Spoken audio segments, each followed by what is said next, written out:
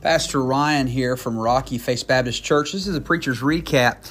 I want to ask you a question today. When is the last time that you just carved out some time in your busy schedule for just praising? This past Sunday, I opened up our church service on Sunday morning, our worship time, by reading Psalm 150. And I want to read these 6 verses to you today. The Word of God says, "Praise ye the Lord. Praise God in His sanctuary. Praise Him in the firmament of His power. Praise Him for His mighty acts. Praise Him according to His excellent greatness. Praise Him with the sound of the trumpet. Praise Him with the psaltery and the harp. Praise Him with the timbrel and dance. Praise Him with stringed instruments and organs. Praise Him upon the loud cymbals. Praise Him upon the high-sounding cymbals. Let everything that hath breath praise the Lord. Praise ye the Lord." Now this chapter, Psalm 150, is the last chapter in the great hymn book of the Jews called the Book of Psalms. And it's almost like the hymn writer says at the end, if you've missed anything in these last 150 stanzas of 150 songs, is that we need to be praising God. And we need to praise the Lord. And I found myself today just slowing down for just a little bit and reflecting on some things and just trying to spend some time praising God. One thing I want to say specifically to this crowd is this week our assistant pastor is taking a lot of our youth to youth camp. And I've been praying for them daily. God to do a spiritual work in each and every life through the chaperones and through Pastor Tom and through the kids that are going there. I'd love to see God do some things. There are some kids that need to get saved in our group. Man, we've got some kids that need to get on fire for God, be a spiritual leader. And so I'm praying about those things, but I'm also just taking some time to actually praise God because if it wasn't for Pastor Tom there, it would be me on this trip. I've led several youth trips over the years. I've been youth trips, youth camps, participated in that action. And it's not that I don't want to go. There's a big part of me that actually would love to go, love to visit. But what I'm thankful for is that God has opened up an opportunity in the season of my ministry to where I'm able to train people to do work that I would be doing, discipling leaders to handle tasks. And I've just been thankful for that today because I realize that there's a lot of preachers out there.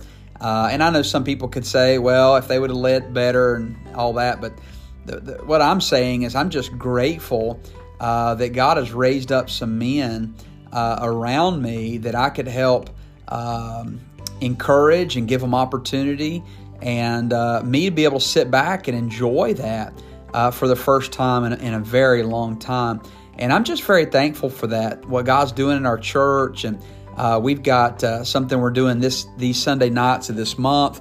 We're doing, and our deacons are taking turns leading Bible study. I've challenged them and give them a breakdown of verses in Colossians chapter 3 and assign text for them to teach and to exhort our church. And it has been such a blessing to see these men so far take the initiative and take the ownership and put the work in and be able to do that. And it's just really excited for me because I'm just thankful for that because there's a lot of churches that don't have the men that we have at our church. We've got more men in our choir than we do ladies.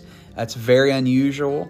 And I'm just grateful for that, to see an army of men that God has brought our way that have a hunger and a desire to be spiritual leaders in their home and to be spiritual leaders in our church. And I'm just at a place of gratefulness right now. I'm thankful for my family. I have a wife. We're getting ready to celebrate 17 years of marriage. It's never been perfect. There's no such thing. But I absolutely adore my wife. She is absolutely beautiful. She is smart. She's intelligent. She is a hard worker. She loves the Lord. She loves me. She loves our kids. She loves our home.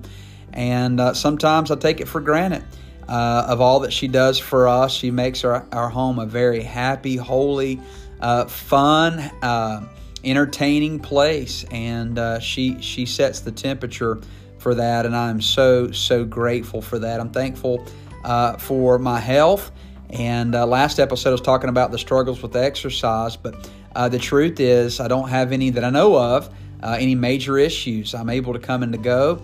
God has given me a sharp mind and an able body, and I can climb mountains, I can swim in rivers, and I'm thankful for that. I don't deserve anything, but I'm very thankful.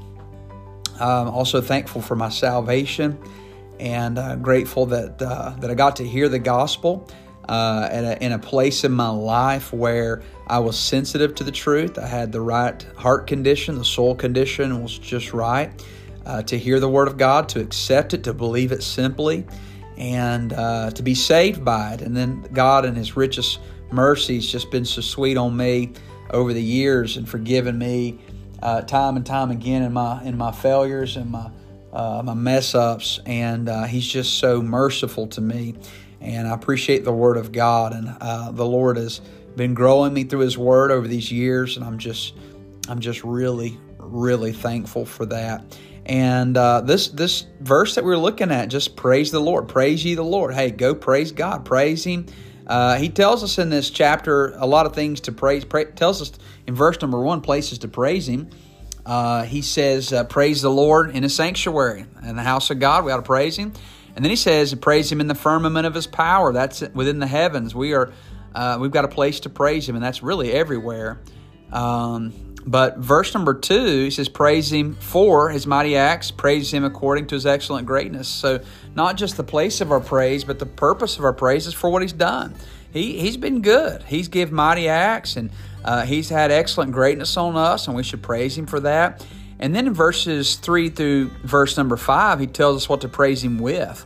He says, praise Him with the sound of the trumpet, with the psaltery, with the harp, with the timbrel, with dance, with stringed instruments and organs, and the loud cymbals and high-sounding cymbals. He's given us instruments here, and I don't know that it means that we need to learn to play all these instruments to be able to praise Him, but what I think it means is He's given a various amount of instruments, and it's what we're to praise Him with. Whatever God's given us, we ought to praise Him. And our abilities, we ought to praise Him with that. Our skills, we ought to praise Him with that.